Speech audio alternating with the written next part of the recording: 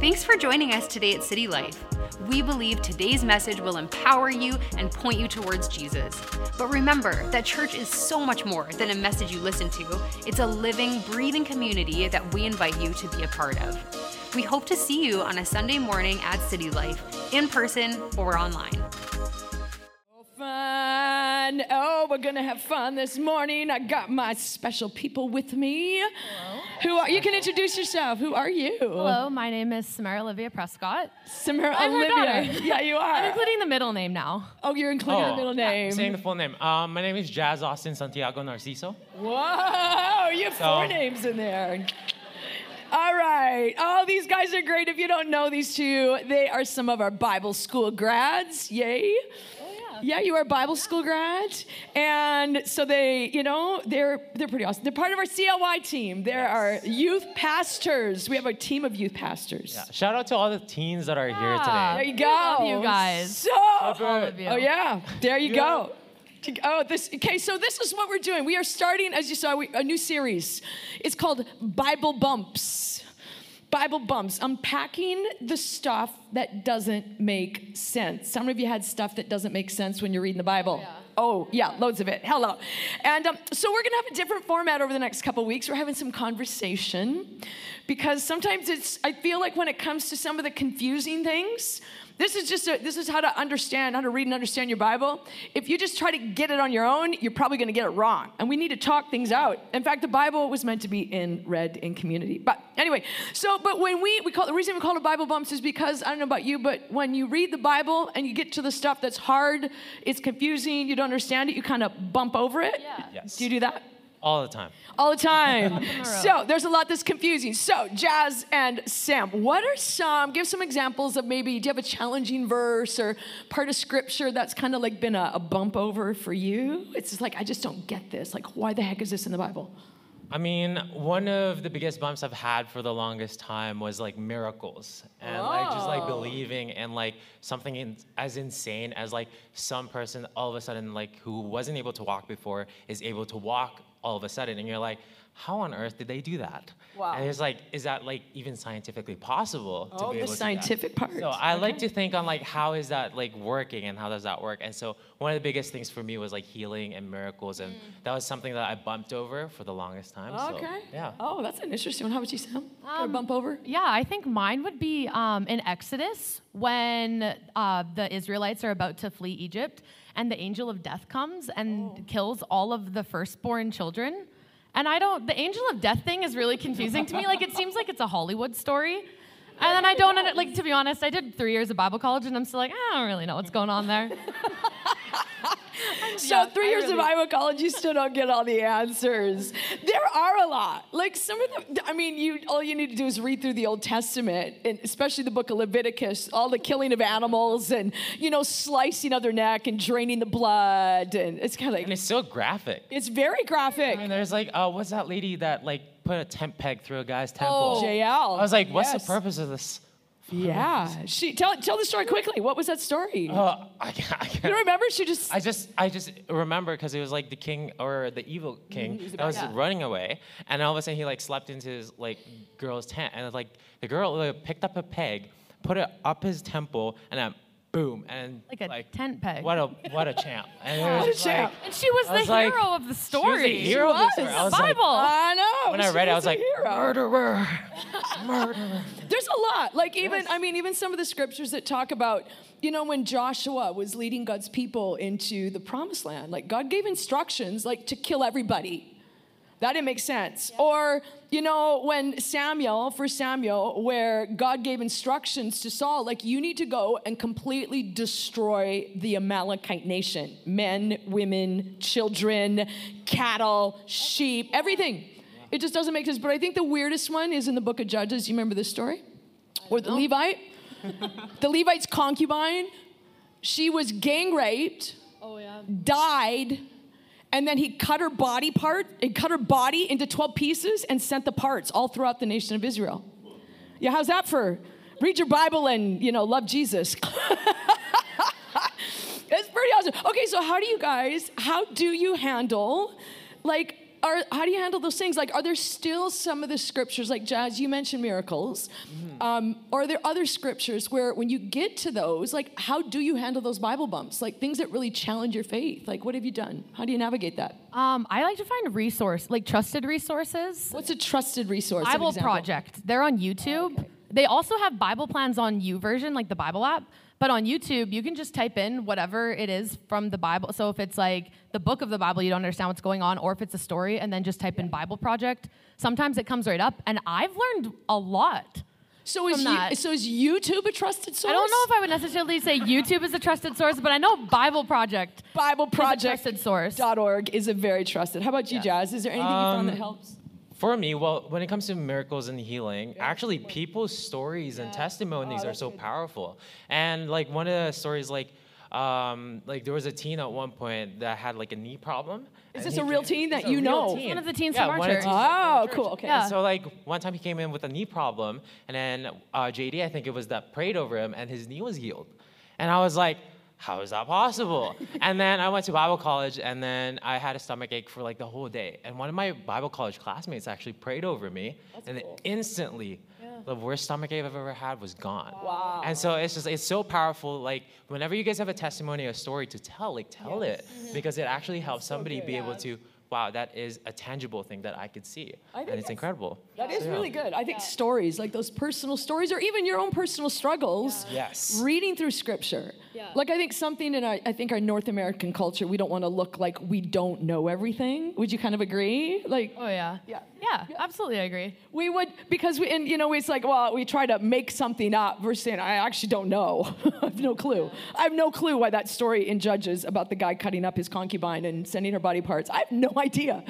It's just weird. Yeah. It's super weird. It's very weird. So let's jump into our topic. So over the next couple weeks, there's kind of like a main theme topic that we're going to be unpacking and talking about. And next week, JD has got some guys on. They're going to be talking about some cool stuff. This week, our topic is angry God.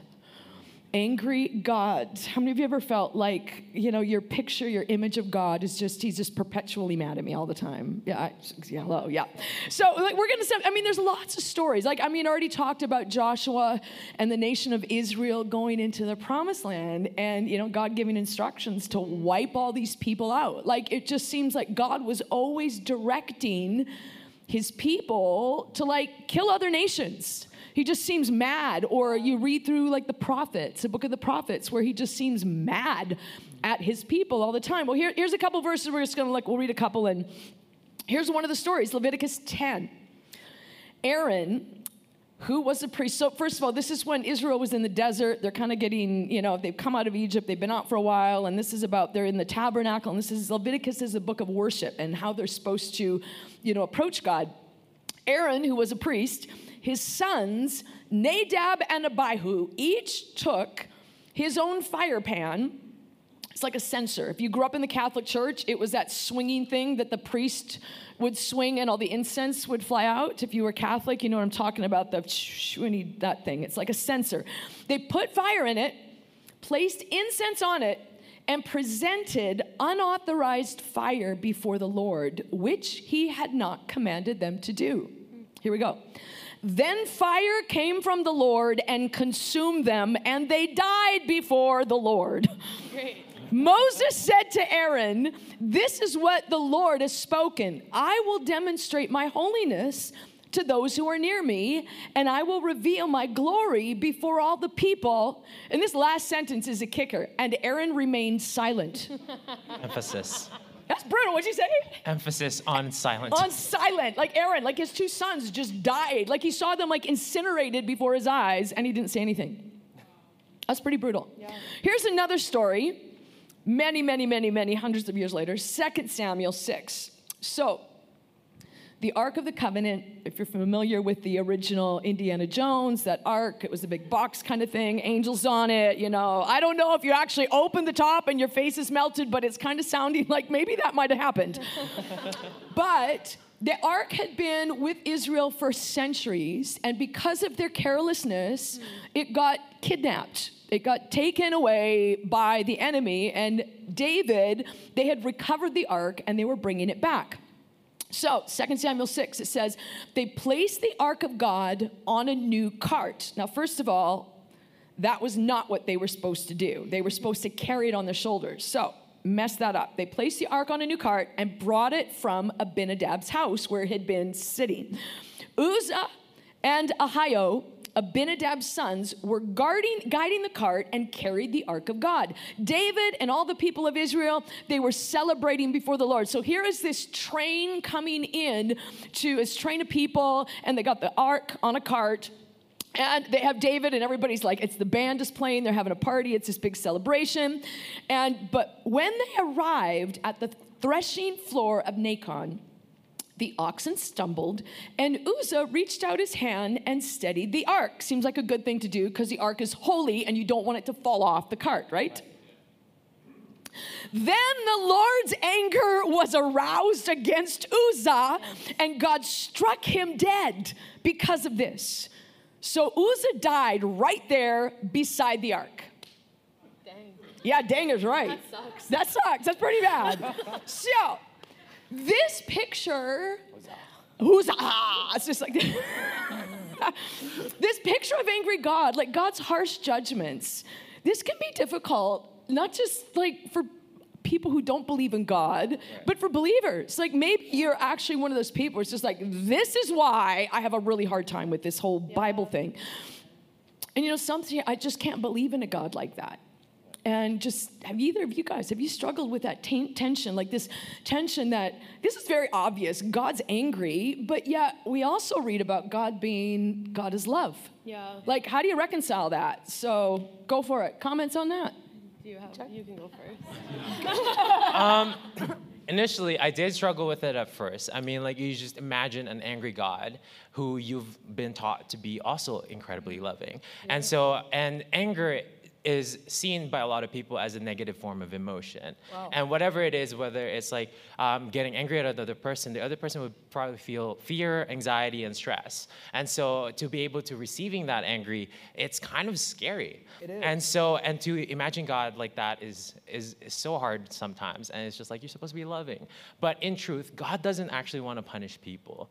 Like, nor does he ever want to get angry with people. God's first setting is always a call to repentance and conviction. Yeah. His first setting. His first setting. I like that's a great description. I mean, there are multiple examples in the Old Testament where God has called people back to him. It doesn't matter what the sin was. It doesn't matter what they've done and who they were. If the people that were willing to change direction and turn to God, God's anger wasn't even there, and there was no judgment. Yeah. However, when back in the Old Testament days, they deliberately chose to sin against God and to choose to follow whatever the desires of their hearts were. And so, I mean, in Ezekiel 33:11, it's not on there, so I'm going to read it off here. Ezekiel 33:11, it says, "As surely as I live, says the sovereign Lord, I take no pleasure in the death of wicked people." Wow. Highlight on the wicked people. And so it's like, I only want them to turn from their wicked ways so they can live. Turn from your wickedness, O people of Israel. Why should you die? And so just reading this verse to me is such a heartbreaking moment because God is pleading for his people. And in the Bible, God calls us his masterpiece, the work of art. And so to see something so beautiful victimize himself in pursuit of something else is such a heartbreaking thing. And out of that desperate love that God has, because he has so much, comes anger to call you back to himself. And so, like sometimes people have this premonition of a mean, angry God, but we too are angry sometimes, and sometimes our anger comes from the wrong things. And so as reflections of Jesus, we too have a reflection of love in us. And so that's what God wants us to kind of like be in, and so to live out that love. So that's a great explanation. I like that God's first setting is love. Do you got anything else to add to that, Sam? Yeah, I liked what you said at the beginning with like the anger of the human emotion. I think sometimes we have our own like preconceptions of what we think anger is because we either have like past trauma or it's just like, or it's the only way that we've experienced anger. And I think that we need to like define what biblical anger is, like what God's anger is, because he's different from us. Like he's the creator of the universe. He's not human. And so it's like he doesn't like succumb to the like sin nature of our anger. What would that look like, the sin side of anger? It's physical. Like I don't, well, I mean also like God struck people dead, so that's kind of physical. But like, I don't, like it's like God's not coming down to like smack us or to like beat us. Right. Like he's concerned with us. And I think that's ultimately like where God's anger comes from. It comes from a place of concern that we're not living the way that he set us out to live. And we don't have like, I don't know, in the society that we live in, we don't have this like holy reverence for like an almighty God. Right. And it's like he's not supposed to be just our best friend and like a guidance counselor. Like he's the creator of the universe. It's like true. there should be, we Yeah. should be fearful of him, but like Yeah. in a good way. Yeah. Because he created us. He created everything that we can see and that we can't see. Yeah. And so I think it's like, why do we think that God doesn't have a right to be angry with us? Right. Like right. we don't listen to him most of the time. Yeah, we're- And like we do whatever we want. We do. Yeah. And I think that's a good explanation. There is that tension because I mentioned earlier, and maybe you can relate too. It's like I remember growing up thinking, like having this idea that God was mad at me all the time.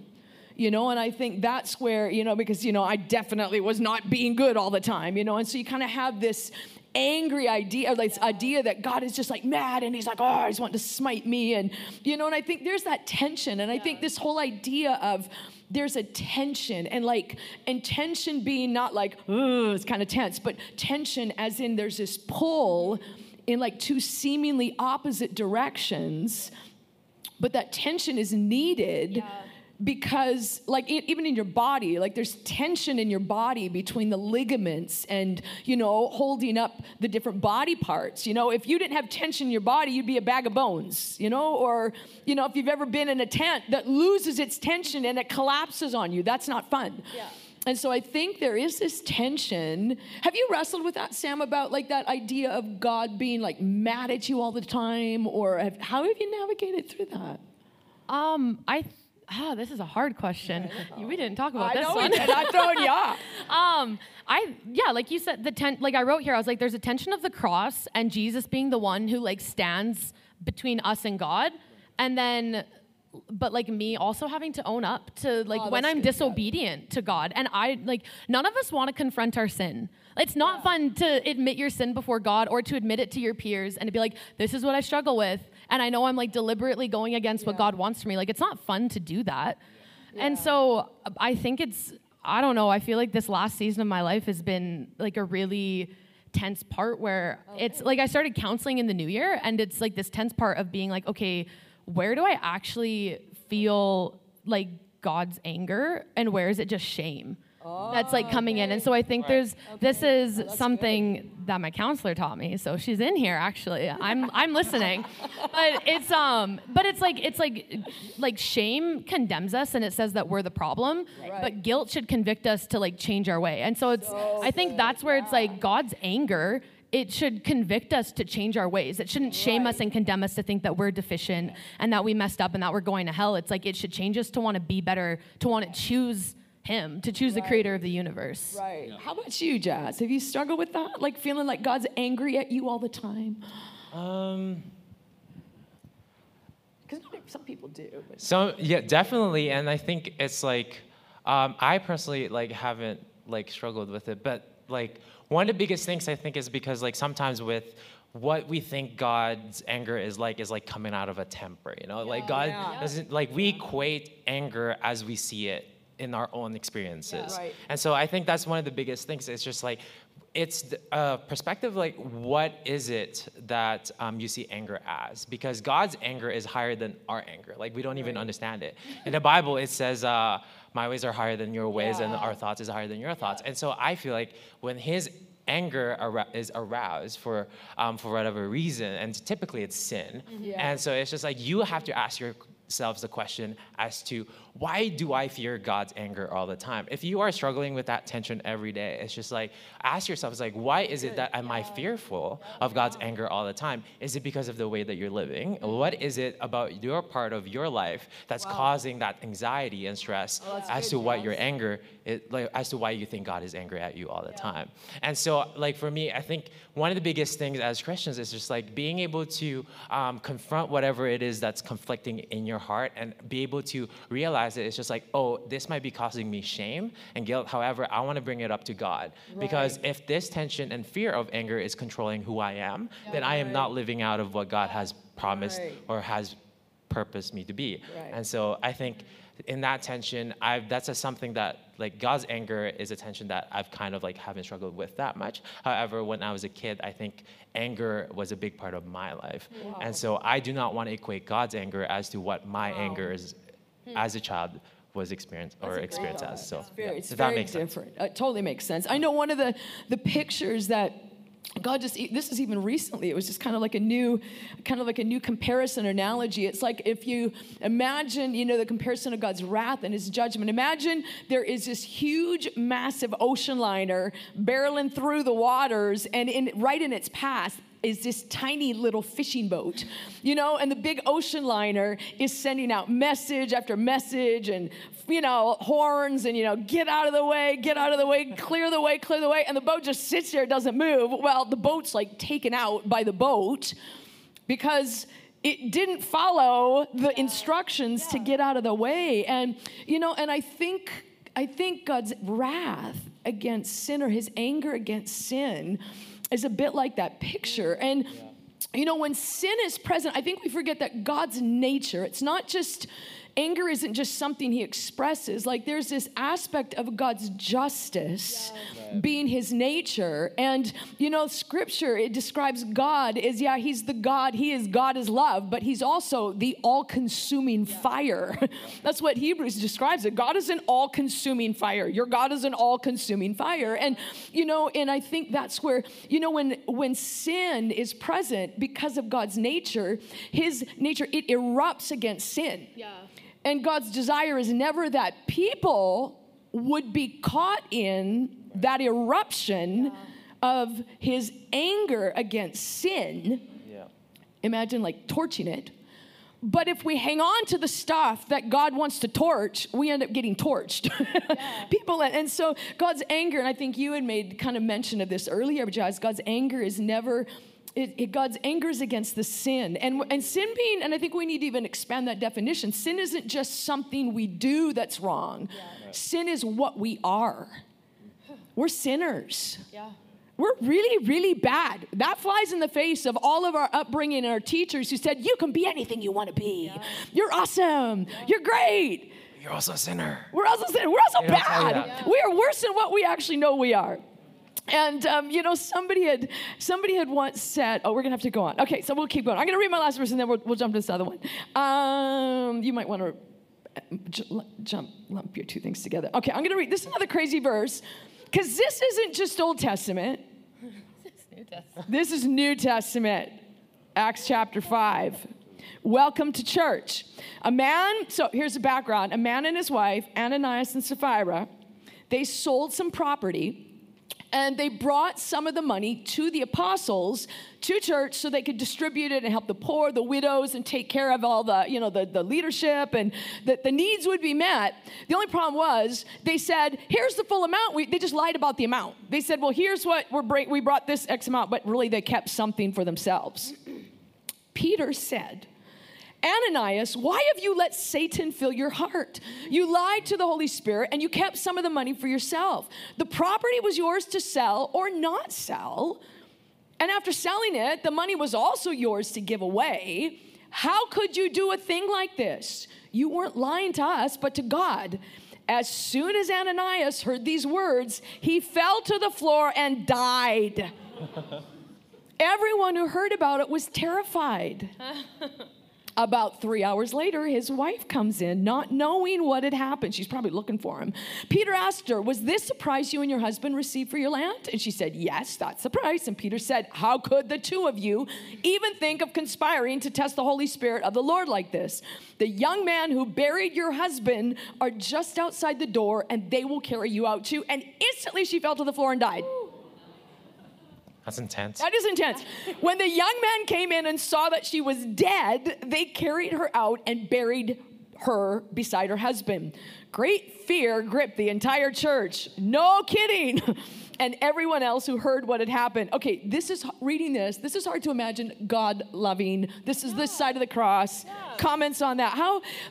Do you think some of these hard verses, I wonder if some of these stories, like this story, and maybe even the stories at the beginning, do you think maybe God's trying to communicate something to us or tell us something about who he is? What do you think? I don't know.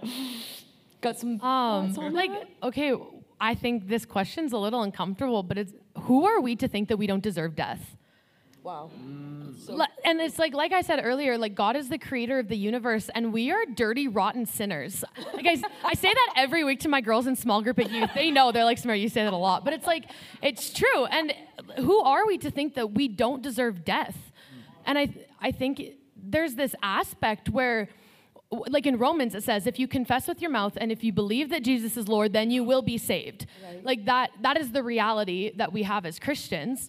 But it's not just this, I said yes to Jesus and I'm good with him. Yeah. I think we have to keep choosing the kingdom of God. We have to keep choosing him. And Nathan Finocchio said, he's like, salvation isn't a line that we cross, but it's a direction that we're going. Wow, it's really and good. So I think if you think that you're just good with God and you can get away with whatever you want because you said yes to Jesus and you're a Christian, I don't know if you are. I say that not as a pastor who's ordained on platform. I just say that as a girl, but it's just as a young girl, so don't hold me to it.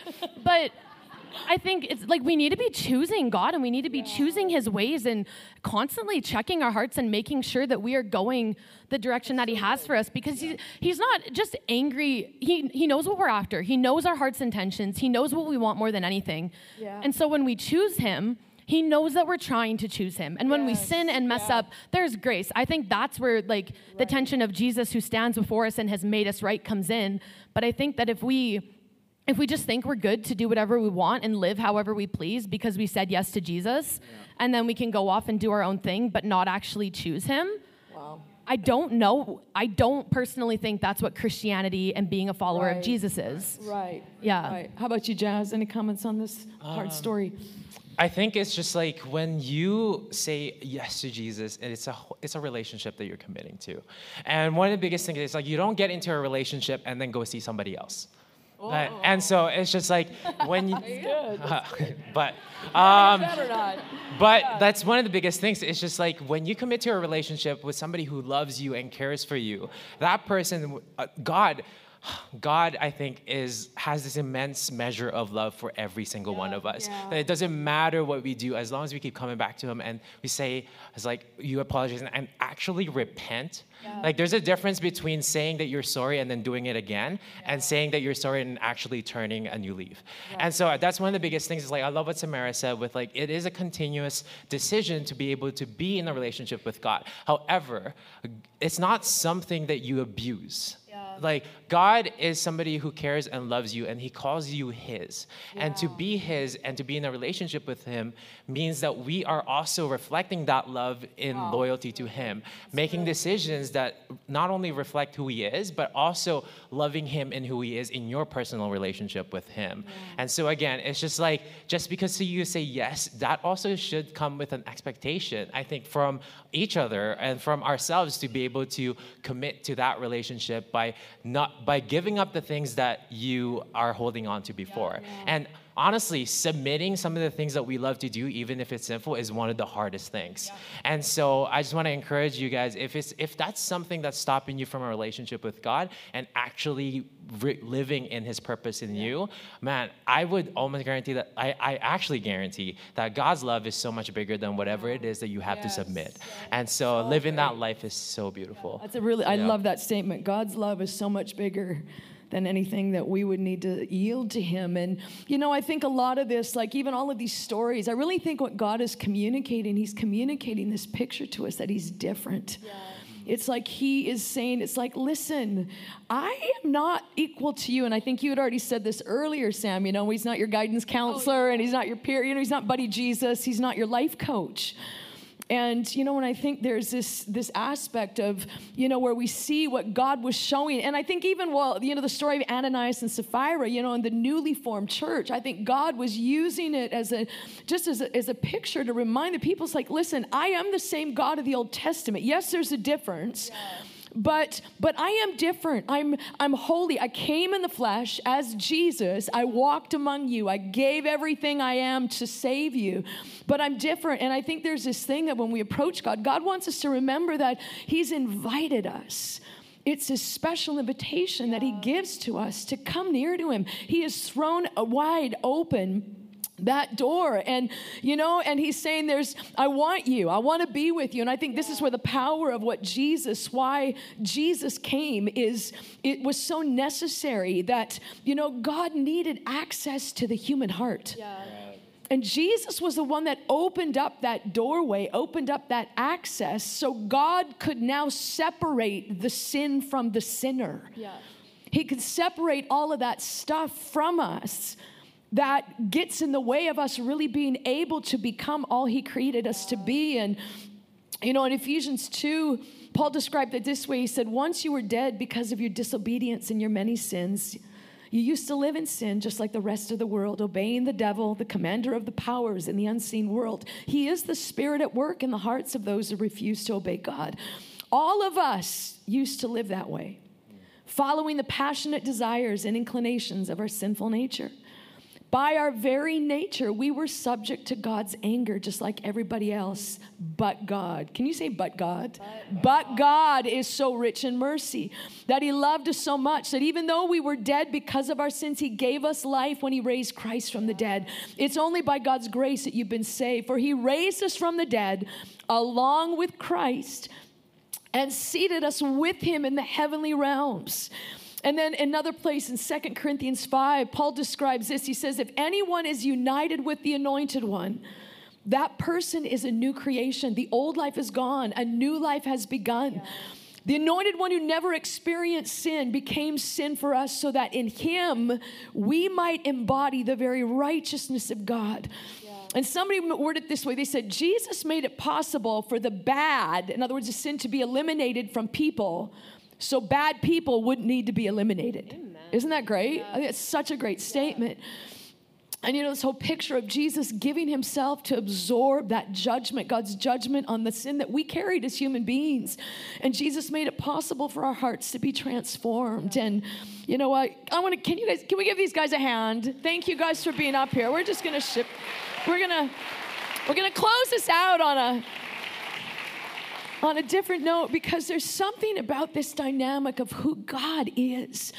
You know, he made this promise. God said, I'm going to give you a new heart. I'm going to give you a heart of flesh. And God has gone the distance over and over and over to close the gap, to make it possible for us to be with him. And when it comes to, you know, his anger or his wrath against sin, and, you know, on this side of the cross, we do have a new picture. God isn't the angry God up there ready to, you know, just smite us whenever we do wrong because of what Jesus has done on the cross. But I think the point that she brought up about, you know, salvation, it's this direction that we go. It's not just, oh, I did that thing and thank you, Jesus, for being, you know, my buddy and saving me from hell or saving me from this and I got it from here. You know, it's like God invites us into a relationship where we are dependent upon him every single day, every single moment. We're dependent on him for every breath we take. And when he looks at us, and this is the beauty of the cross. This is the beauty of what Jesus is. This is what the beauty of what the Old Testament people didn't have. When God looks at us, when we put our faith and our trust in Jesus, when what Paul described as we are now by faith, Jesus, I receive what you did for me. I declare over my life, I'm not living for myself any longer. I am united with you. I am in you, Jesus. I am losing who I am because I want to be all that I am in you. How does that work? I have no idea. I just know it's a step of faith that God invites us into to say, Jesus, I am not going to live for myself any longer. I'm not going to live for my own desires. And I know I'm not going to get it right all the time. but I'm going to keep going in the direction that you're leading, that I can follow in. And when we do that, we come to the cross and we live from that place of the cross. God looks at us and he doesn't see us, he sees his son. And he sees what Jesus has done for us, his life that was poured out for us. And God's hand isn't there to condemn, his hand is there to say, okay, come into what I have done for you. Receive what I'm giving you. I'm giving you my grace to be able to live in a way that you could never live on your own. I want us to invite us to all to stand, and I want us to pray. And online, I want to invite you to pray as well. And obviously 25 minutes, we cannot cover the whole extent of, okay, now you've learned everything about why God is angry and why he's not. This is simply to stir up some curiosity and plant some seeds and to maybe one thought that might change your perspective. That God is a holy God. He is different from us. And we are far worse off than we could imagine. But we are also far more loved than what we could ever, ever, ever imagine. And you need to know that God loves you more than what you could ever know. And what he's doing today is he's extending you an invitation to say, I don't want to just live for myself any longer. Jesus, I want to follow you.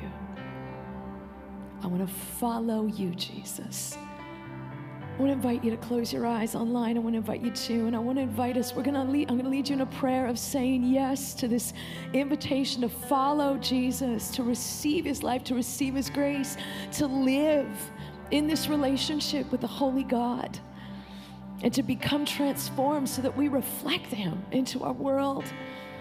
Can we pray this together? Say, Jesus, thank you for everything that you've done for me. Jesus, I acknowledge that I am really terrible. I am a horrible sinner, and I need you. And I thank you that you love me more than I could know. And I say yes to living for you, no to living to myself, and yes to following you. Thank you for a brand new start. I am so thankful. Amen. We hope today's message encouraged you. If you want to take your next step in saying yes to Jesus, you can always contact us at cty.lc/nextstep or fill out the next step section on the City Life app.